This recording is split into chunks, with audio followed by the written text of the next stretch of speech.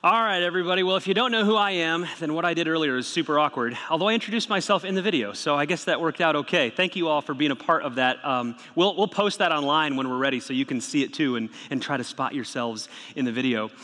My name is Adam. For those of you that are new, I'm one of the pastors at First Free Church, and I'm so glad you're here joining us in the middle of this series called How to Neighbor. That's why we've been having interviews with people who are doing this in their community so you can kind of learn from them and just see what they're doing. And all of us can always learn new things from people. So it's been really great to have the interview with Kathy last week, Kathy last week and Kathy this week. We had two Kathys. Wow. Do we have another Kathy for next week? That'd be perfect. I don't know. But it's been really great. And what I want to do now is just to start off our service together. If we could just all pray together and ask God to teach us and bless us as we open His Word. Would you pray with me? Heavenly Father, we are so blessed to be here together with other followers of you, eager to worship you and learn. And Lord, I pray that you would just use me as your mouthpiece this morning, that you would communicate your truth, maybe even things that I haven't thought about or intended, but that you would speak through me to prompt in people's hearts and minds and teach them what you have for them today, Lord. Teach all of us. Help us to grow. And in your Son's name I pray. Amen. So the kids are all back in school now, right? How many of you are excited about that? Like, yes, they're gone. Awesome. For those of you that have kids going back to school, you know that can be an awesome time of year. It can be an emotional time of year. Everybody get your pictures in with the signs in front of your house and, the going into this grade and all that stuff. And I know there's a certain point at which that's not cool anymore, but, not everybody's there yet. It's an emotional time, right? Because it's sort of the passing of another year. And so you watch them go off into a new grade and you're like, oh, wow, that whole season of life from that last year is gone. And now they enter a new year. And these are all milestones that we go through as parents, as our kids grow up and they just keep getting older. They never get any younger. They can't just stay. There's a point at which you're like, this is pretty cool right now. Wish you could just stay there, but no, it's gonna, they're gonna keep growing and getting older and growing. And it's just kind of a natural part of life.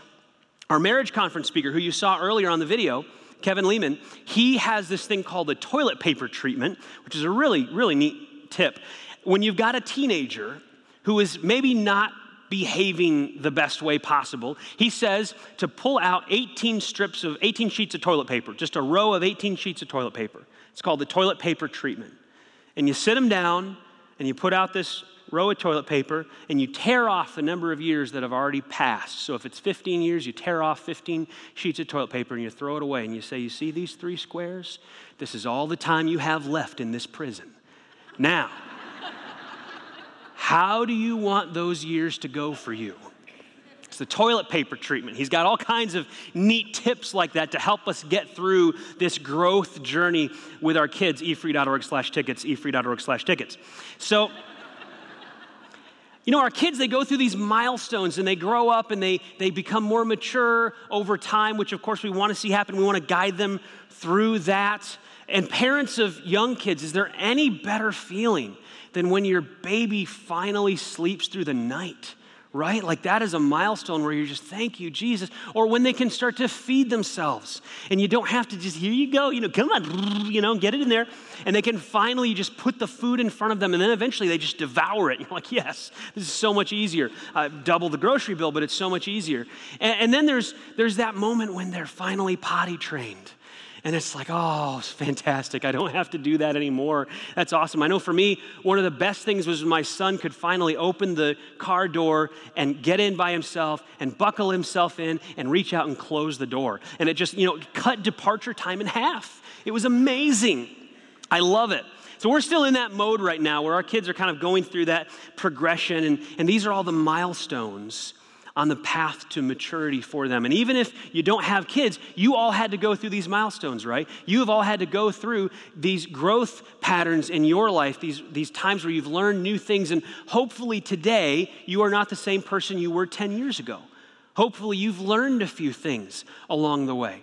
How many of you, if you could go back in time, can think of something that you would love to go back and change if you could? Right? I mean, who would, if I had a time machine, I would love to just go back and if I could do this one thing over again because I know better now.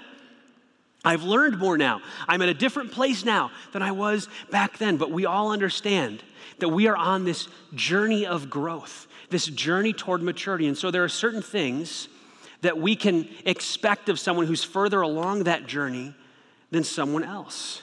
So there are certain things that you know better about now, but you didn't know back then. And so we wish we could go back and change it. Some of you probably beat yourself up over things you wish you had known then and done differently, but you've learned, you've grown, sometimes the hard way through mistakes, and now you're doing better now. There are certain things that we just don't expect people to be able to do earlier on in that journey. Like no one in their right mind is going to let a 5-year-old drive on the highway on their own. That is not a good idea. We don't let 10-year-olds get married. That's a really bad idea. There's an age before you can vote and before you can join the military and before you can drink and all that stuff. Why? Because we just as a society recognize that there's a time in your life in that journey of growth where there are certain things that you're probably not going to be the most responsible for. And I know for some of us, we look at adults and think, you're still back there. You still should not be able to do those things. But there's this sort of growth pattern that we are on. And here's what I really want to challenge you with today. When it comes to our spiritual lives, it works the same way. None of us are there yet. We are all on this journey of spiritual growth as we learn to follow after Jesus, as God works individually with us. And where we are today is not where we were 10 years ago. And where we'll be in 10 years is hopefully different than where we are today. And we are on this growth journey as God continues to teach us and grow us. We're not there yet, and we're all at different places on this journey. Paul kind of talks about this a little bit. In 1 Corinthians chapter 13, he says in verse 11, when I was a child, I spoke and thought and reasoned as a child, but when I grew up, I put away childish things. Now we see things imperfectly, like puzzling reflections in a mirror, but then we will see everything with perfect clarity. All that I know now is partial and incomplete, but then I will know everything completely, just as God now knows me completely. You see, even Paul was on this journey where he said, I'm not there yet. I don't have everything figured out. I have not arrived. He wasn't where he used to be, but he wasn't where he needed to be yet. And he recognized that he was on a journey and he wasn't done yet. And so in Philippians 1 verse 6, he says, and I am certain that God, who began the good work within you, will continue his work until it is finally finished on the day when Christ Jesus returns. You see, there is this journey towards spiritual maturity that all of us who are followers of Jesus are on. And some of you are advancing quickly. Some of you are advancing slowly. Some of you may have stalled out a little bit. Some of you may have regressed a little bit. And that's the journey that we're on. Sometimes I wonder if God occasionally looks at me when I screw up the way I look at one of my kids when they sort of regress in their potty training. And now there's a mess on the floor. And I'm still going to clean it up, but I'm like, come on. I mean, I thought we were past this, you know? And I wonder if God's just kind of like, come on, dude, I thought you were past this, and now you're back to that old thing again? You know, we see that in Scripture. We see that in the Bible sometimes where it's just like, you should be at a different point than this now, and now we've kind of got a mess to clean up, but then, of course, we take care of it, and we keep working with them, and we keep trying to help them to grow and improve and move beyond that as they grow. And that's kind of what God does with us. He keeps working with us. Even when we have challenges, even when we make mistakes, he continues to send influences into our lives and work to grow us through our times of Bible study and prayer to mature us as we submit to and work with him. So, what on earth does any of this have to do with neighboring? Why am I talking about this in our How to Neighbor series? Well, here's why. The title for today's message is Becoming the Neighbor God Wants You to Be. Becoming the neighbor God wants you to be. And our main text for this morning is Luke chapter 10, picking up where we left off last week. Luke chapter 10, we're going to be in verse 38. So if you want to turn there in your Bibles or use the YouVersion Bible app, you can go to Events and First Free Church. You'll find the scripture there. Or you can go to our website, efree.org/Bible, and you can get all of this stuff there as well. Whatever you want to do, as long as you're reading the Bible with us, that's great. Luke chapter 10, I'm going to start reading in verse 38. And here we go. As Jesus and the disciples continued on their way to Jerusalem, they came to a certain village. Now that village, we know from the Gospel of John, was called Bethany. This is a place where if you're on our Israel trip next year, we're going to visit Bethany together. This is where Lazarus was raised from the dead. This is where Jesus was anointed with oil shortly before his death. And it's where Jesus and his disciples are traveling right now on their way to Jerusalem. They're heading there. It's just east of Jerusalem, over the Mount of Olives. So they came to this village, Bethany, where a woman named Martha welcomed him into her home. And her sister, Mary, sat at the Lord's feet, listening to what he taught. Now, this is pretty incredible. You have to understand the culture at this time. Sitting at someone's feet today doesn't really mean a lot to us, but it meant a lot back then. Because if you were sitting at the feet of a rabbi, a master, a teacher, it meant that you were his pupil, you were his disciple, you were his student. You had entered into a special relationship with him where he was teaching and investing into your life, and you were becoming like him so that you could be like him one day. That's the relationship of sitting at someone's feet. In fact, when the Apostle Paul was describing his own education, which was like the Ivy League of education for the Jewish world, he said, I sat at the feet of Gamaliel, who was a great Hebrew teacher. That's how he described his education. Really high-end education. He says, I sat at the feet of Gamaliel. This is a big deal. And this is not a place for women. This is not something a woman would normally do. Because Jesus is not just sitting here with Mary there, he's got his disciples all around him. In other words, she joined the men. She went in and she sat down right in with the guys. And Jesus is like, cool, go for it. Everyone's welcome to be his disciple. There's no difference here. He's totally fine with it. So Mary is sitting down at the feet of Jesus, listening to what he taught. It's a special relationship here where she is becoming a student. She's being mentored by Jesus, just like the guy disciples were. It's a big deal. But Martha was distracted by the big dinner she was preparing. She came to Jesus and said, Lord, doesn't it seem unfair to you that my sister just sits here while I do all the work? Tell her, now imagine this, she's telling Jesus what to say here. Tell her to come and help me. That's the attitude that Martha brings to this. Can't you picture this? Martha has been in the kitchen all day, slaving away, preparing this big dinner, doing all these things that she wants to do to serve her guests. She's being a good hostess. This is what's expected of her. In the Jewish culture at this time, a woman's value and respectability revolved entirely around managing her household well and being a good hostess. This is what she was supposed to do. And she's getting all the food prepared and everything she's supposed to do that's expected of her. And as she's doing this, she's looking around and going, where's Mary? I thought I asked her to get the corn ready. Where is Mary? And she thinks to herself, who does she think she is?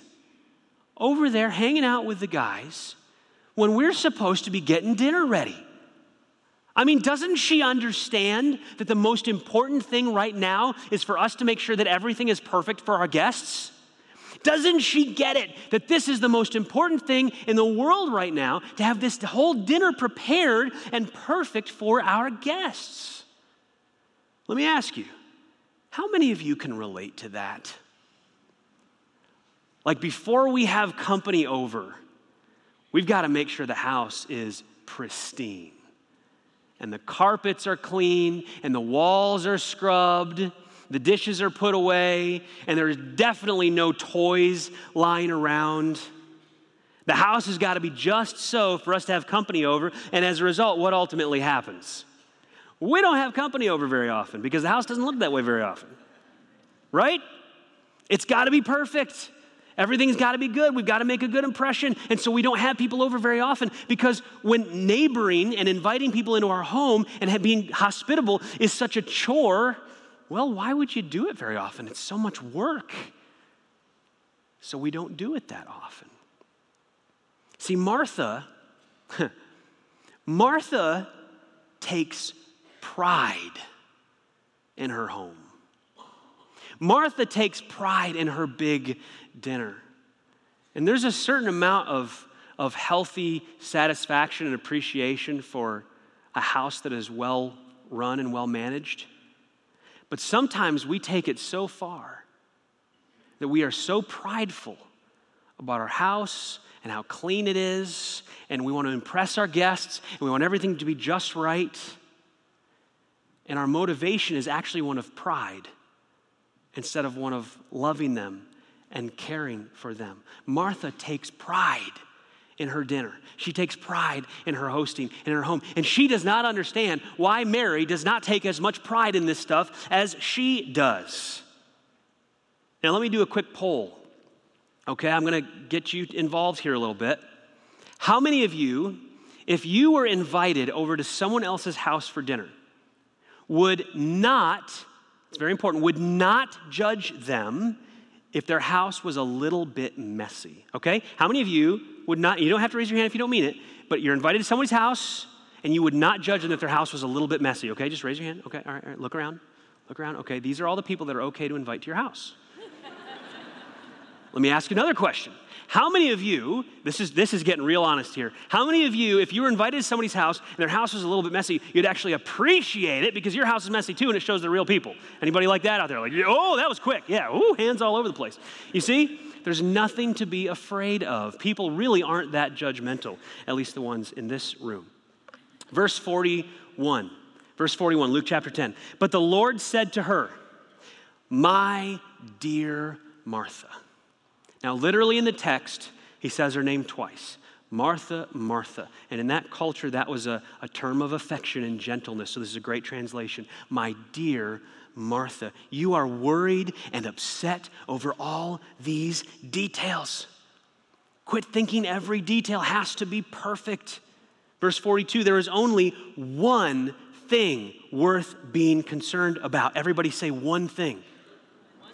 Let's try that again. Everybody say one thing.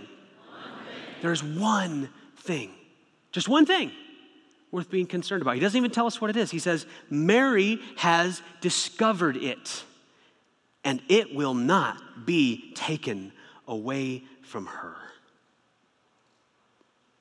Just let that sink in for a minute.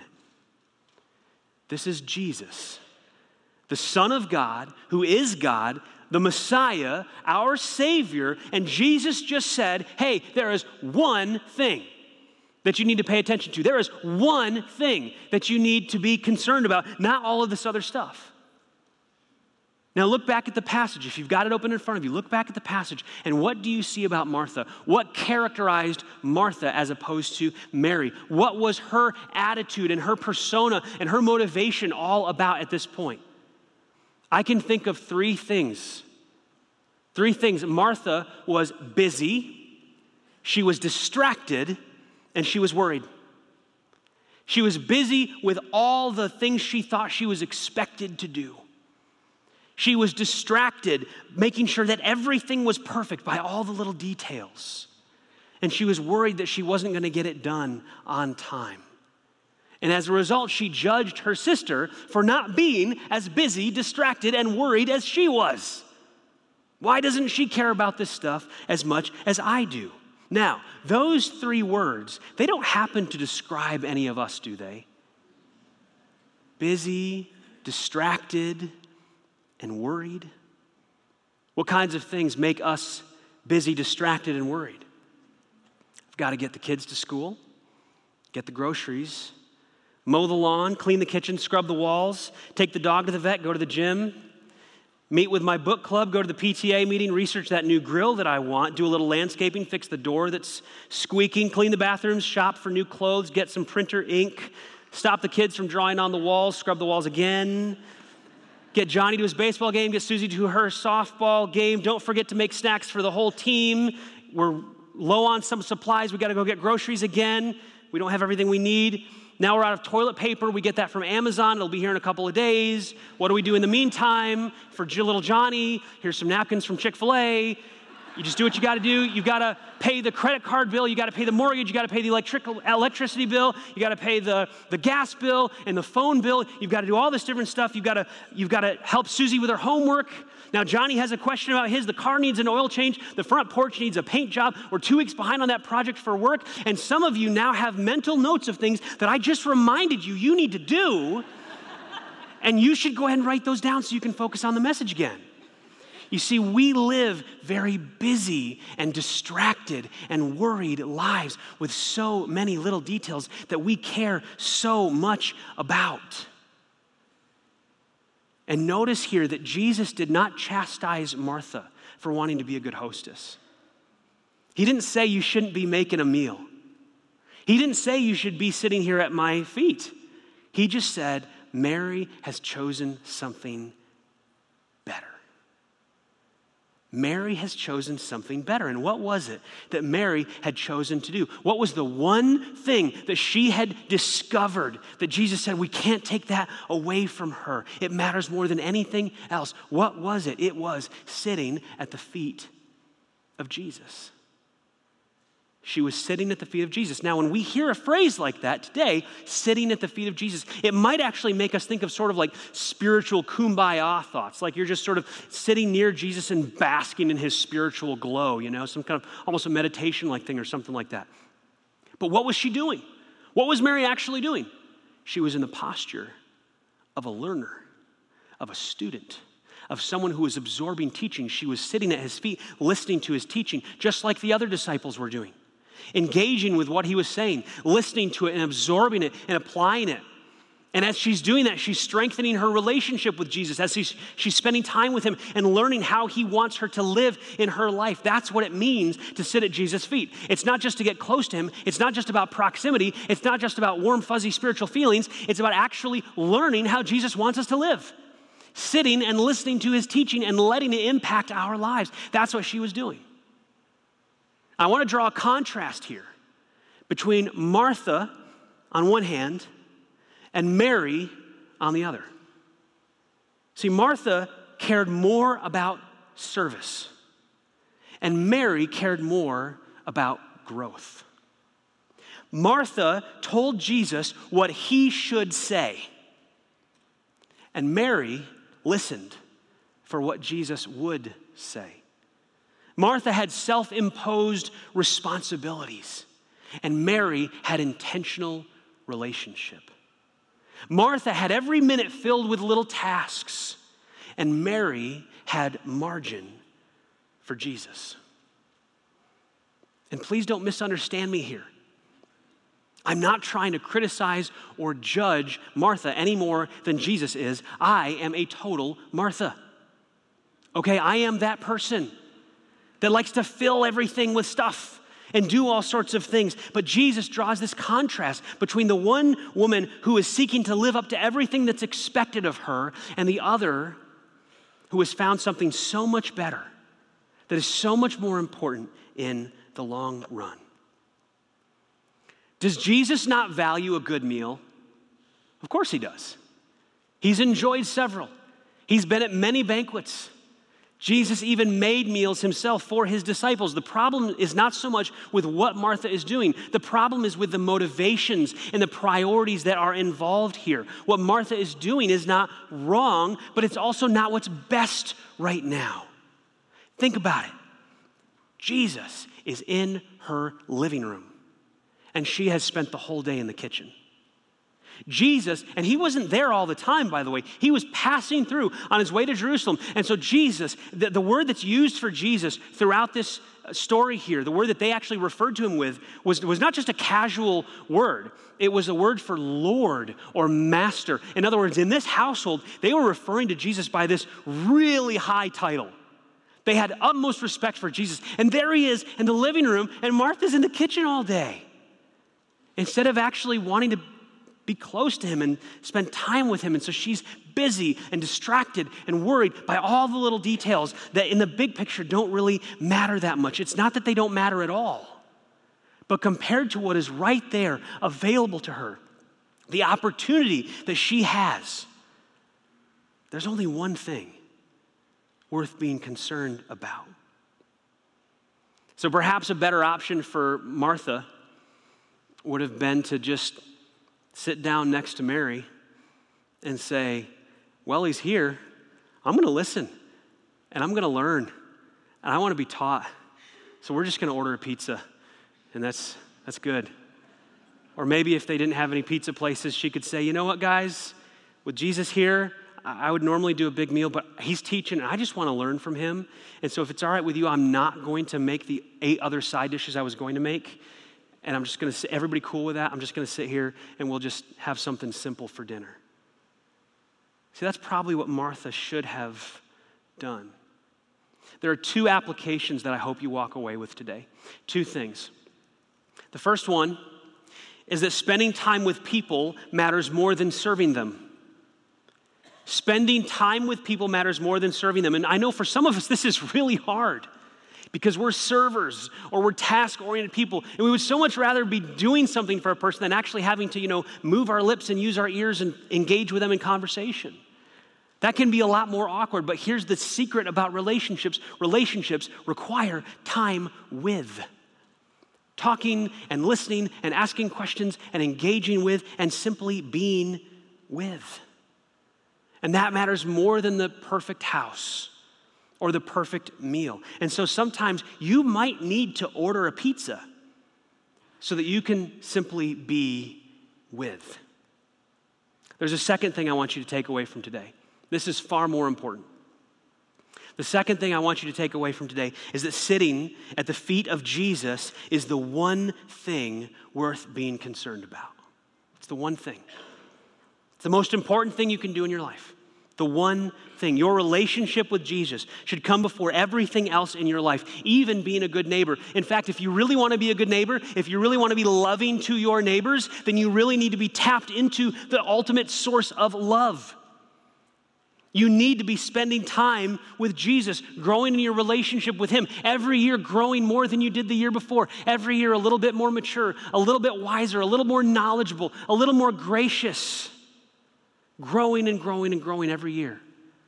And I know it doesn't always look that way for us, but that should be our goal. I want to take you to Hebrews because I want to show you a group of people that were corrected a little bit on this very thing. Hebrews chapter 5, verse 11. We don't know who exactly wrote the book of Hebrews. Some people think it was Paul. Some people think it was Barnabas. Some people have other theories about it. But whoever it was, they were writing to a group of believers, and here's what they say. There is much more we would like to say about this, but it is difficult to explain, especially since you are spiritually dull and don't seem to listen. Can you imagine if one of our missionaries sent us a newsletter and halfway through they said, there's a lot more I'd like to share with you, but you're so spiritually dull, I'm not even going to bother. I mean, that's kind of insulting, right? So whoever this individual was, they were extremely blunt. You're spiritually dull. You don't seem to listen. Verse 12, you have been believers so long now that you ought to be teaching others. Instead, you need someone to teach you again the basic things about God's word. You are like babies who need milk and cannot eat solid food. For someone who lives on milk is still an infant and doesn't know how to do what is right. Solid food is for those who are mature, who through training have the skill to recognize the difference between right and wrong. And he means at a higher level, understanding what is right and what is wrong and some of the nuances that you really don't learn as a new believer, but as you grow and become more mature, you start to realize how many things you didn't understand early on. So how can we explain this? How can we visualize this? I want to show you a spiritual growth continuum on the screens. This is the spiritual growth continuum, spiritual journey.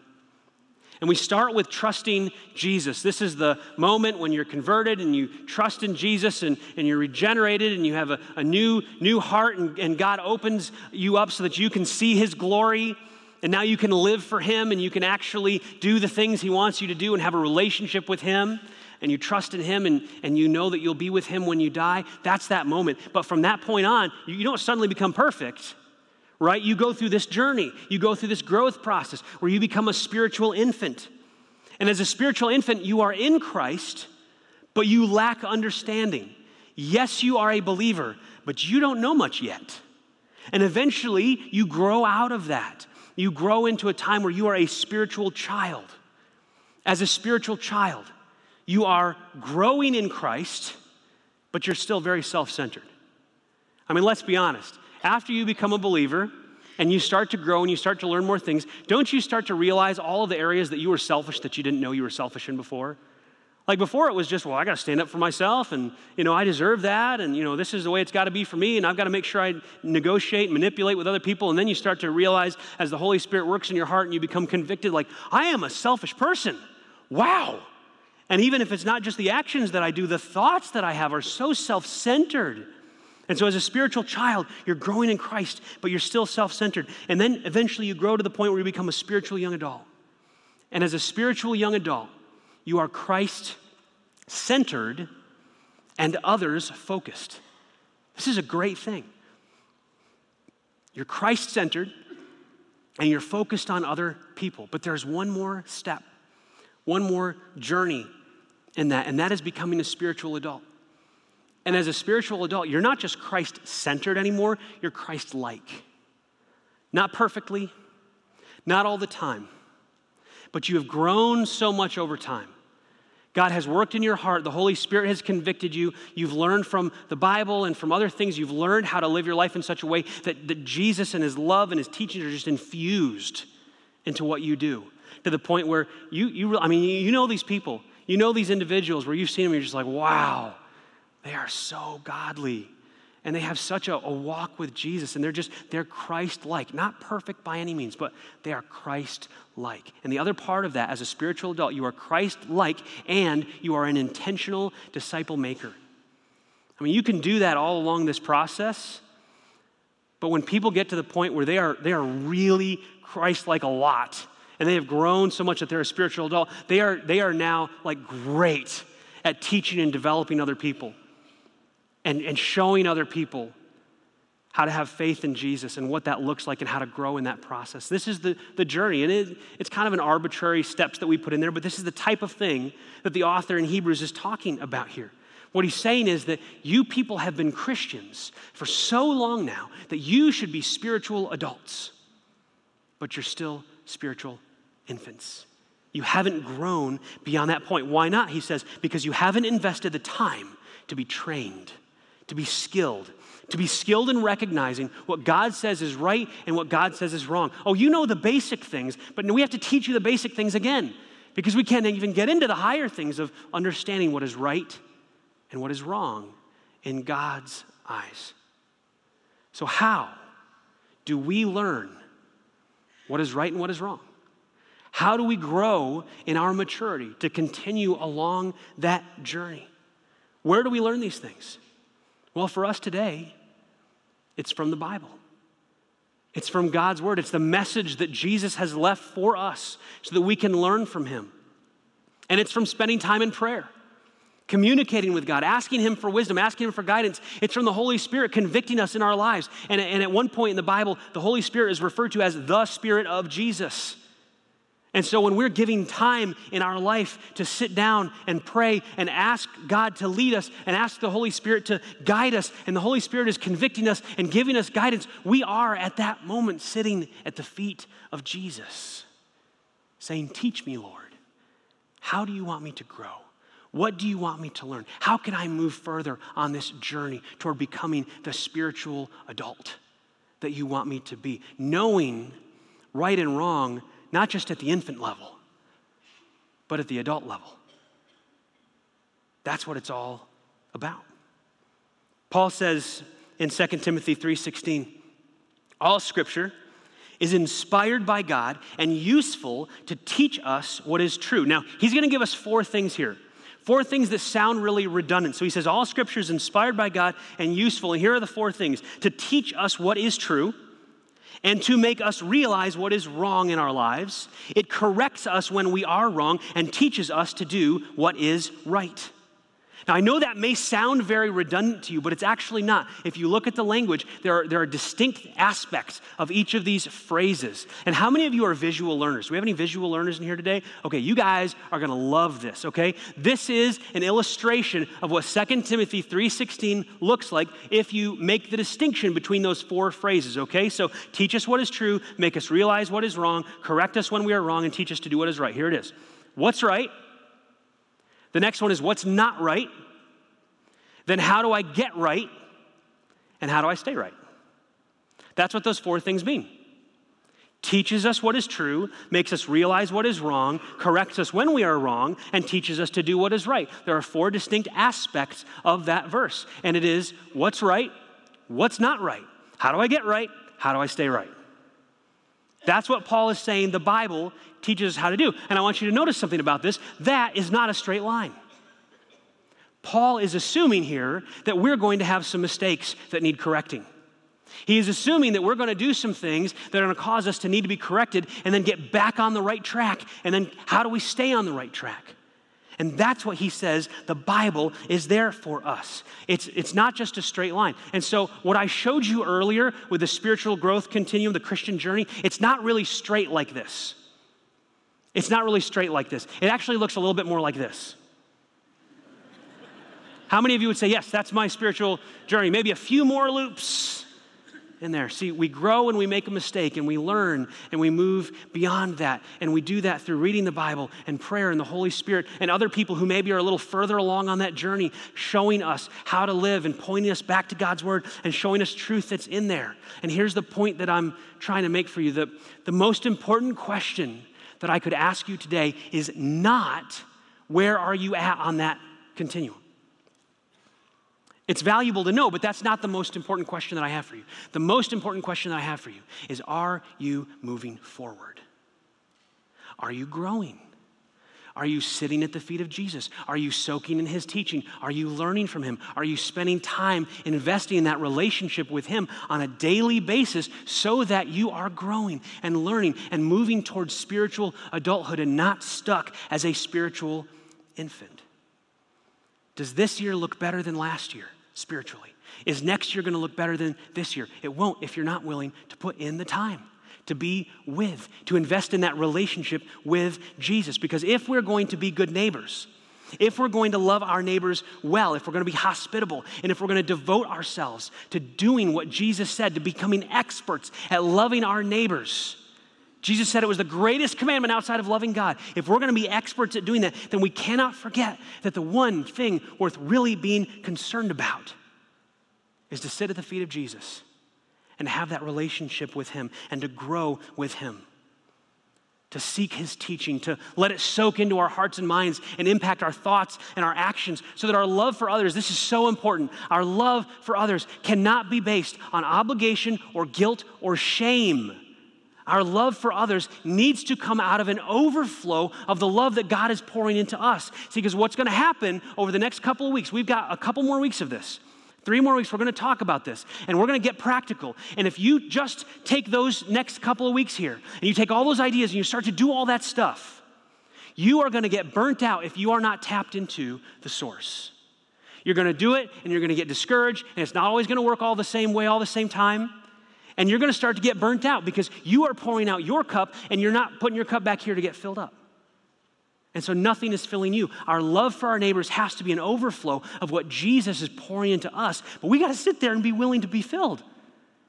God, I want you to teach me. I want you to grow me. I want to walk closely with you, have a relationship with you so that as I reach out to other people, it is actually you flowing through me. And it's you that's energizing me and strengthening me to do this. So it's not in my power, but it's actually coming from him.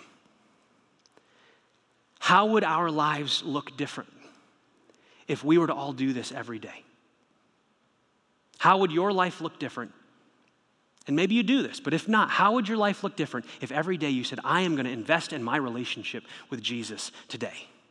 I'm going to sit at his feet. I'm going to learn from him.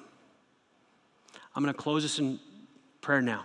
And we don't have a closing song or anything, but after I close in prayer, if anything we've talked about today has impacted you, maybe the Holy Spirit's been working on your heart.